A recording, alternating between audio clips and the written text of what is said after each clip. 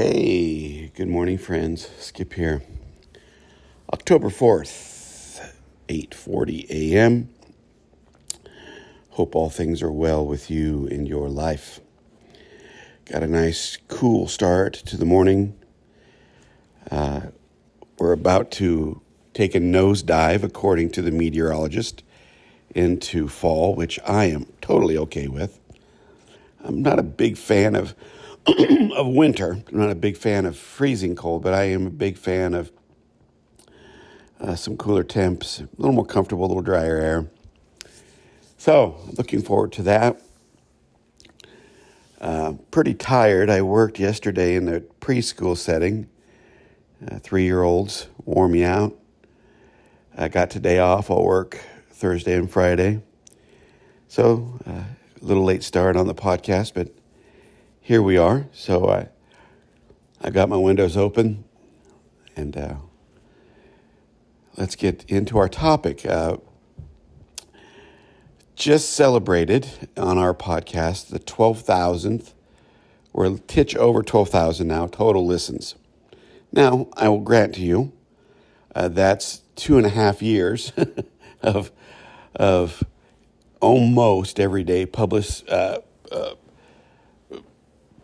a podcast. So that's a lot of podcasts, but 12,000 listens is I think that's something to celebrate. So if you've listened from the beginning, I thank you. If you've listened at all, if this is your first podcast, I thank you for listening. One of the things I haven't done for a while is I have not done a sort of refresh recap. Since school started, I'm a public school substitute teacher, para educator. I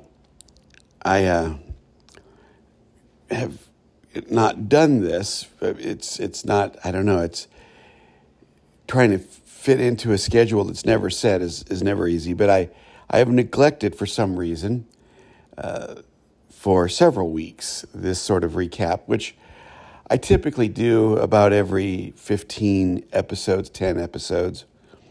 So here we go. We're gonna talk about what finding meaning is. So, grab a cup of coffee, have a seat, turn up your car radio, whatever you have going on, and let's get into this. Finding meaning is about finding authenticity, real meaning in one's life. We are on a quest, all of us, and I don't care who we are. We are trying to find purpose. We are trying to find meaning. We are trying to understand who we are in the big scheme of life, with all of its joys and all of its sorrows, with all of its challenges. Ultimately, what it means to be a human in the 21st century seems to be that we are searching.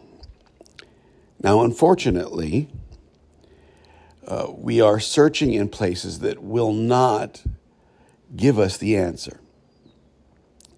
We are searching through systems, through religion, through politics, through self-help. And we've done this forever. Don't get me wrong, it's not new to our century.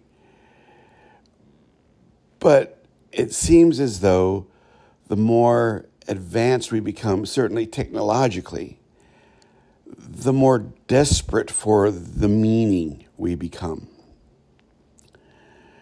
So, it's been almost 7 years now when I had one of 3 or 4 of the greatest epiphanies of my life. And it became clear to me through a series of circumstances that the reason we can't find meaning is because we're not looking in the right places. We're looking in the places that other people have created who couldn't find meaning. In other words, we live in a reality that is constructed of and constructed by people and ideas and concepts that do not reflect who we are as humans authentically. I hope, that's about as simple as I can put it. Now let me unpack that a little bit. What I mean by a reality that has been created by people who are not aware of themselves is all of human history, all of the wars, all of the violence, all of the prejudice, all of the hurt, the multitude of billions of people who have died from starvation and poverty, the fact that we still live in a world as technologically advanced as we are, where thousands of people die every single day of hunger or curable disease. The reason we can't resolve these things is because we have created over millennia after millennia after millennia of being human. We have created ways of being and systems of understanding that discount things like kindness and compassion and love. We have created a world that discounts those things. That's why when you see someone do a real act of kindness, everyone's very moved by that, because that's who we really are. We are really kind, aware, compassionate, loving beings at our core. However, that core is covered up with things like greed and power and shame and guilt and arrogance and prejudice and, I'll say greed again. Greed's a big part of why people starve. Now, I'm not ever going to talk about politics on this podcast. I'm not talking about some human notion of politics, folks. I think they've kind of all failed. All sorts of politics have failed the human race because we cannot get beyond the need for power, the perceived need for control. And you can break that idea down into the smallest of relationships.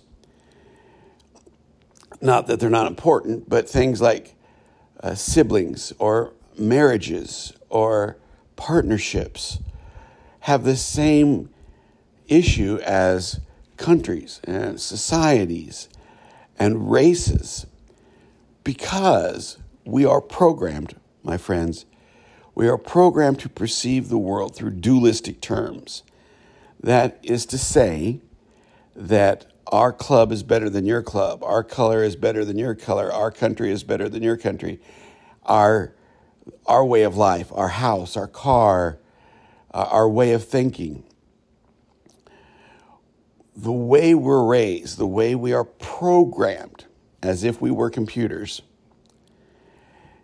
is that we should perceive things in comparison. And we find our identity by that comparison. That's the way the world teaches us.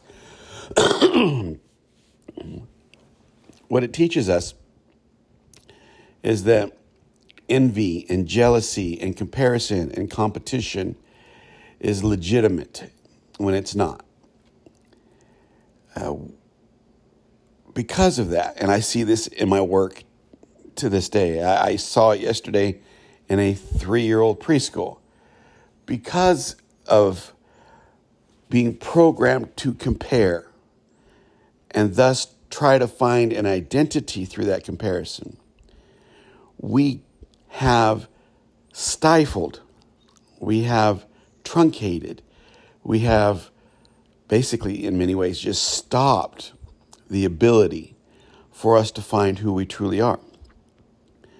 And it's not that it's a conscious choice on our part. We are subconsciously trained to live in this reality that is constructed of false ways of perception. Now, I'm not talking about good or bad necessarily. You've heard me say this before. When you're talking about dualism, there are bad things that happen. There are people who have learned to be bad, and they produce bad things in this world.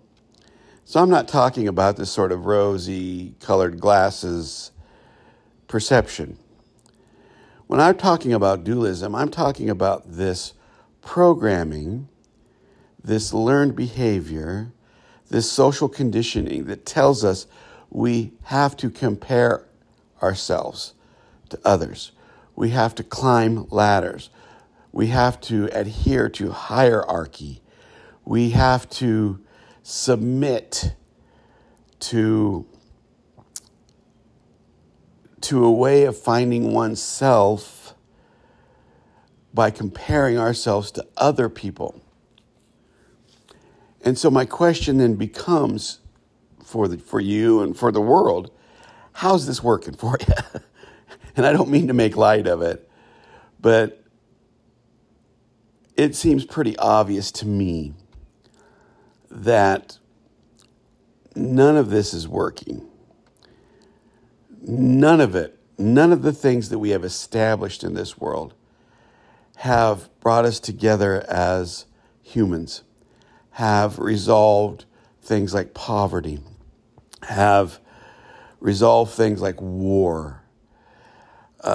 People are still dying of starvation while, 1% of the world's population has most of the money, most of the wealth. We haven't resolved it because, frankly, we're ignorant of how to resolve it. And that's what finding meaning hopefully touches upon. That we are conditioned culturally. We have family conditioning. We have an education. We have political conditioning and religious conditioning. We are formed by these ideas and these concepts. And they more often than not, I'm going to give a little grace here, they more often than not prevent us from finding out who we truly are. Because they themselves have to preserve themselves. When I finally got my degree, my senior thesis was the fact that religion can't really show true compassion and true forgiveness because that will dismantle the institution. A corporation. I lived just down the street from a factory where I worked for a while. They can't show real empathy and compassion because that will then threaten, at least in their eyes, their way of making money, their way of preserving their business, preserving their religion, preserving their institution.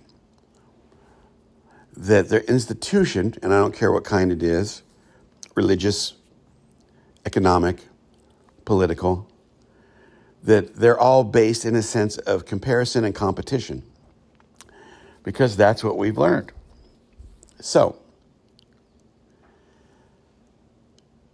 what I hope to accomplish through finding meaning is that we can begin to see that those moments of love and forgiveness and kindness are really the reality and not the thing that we think is reality.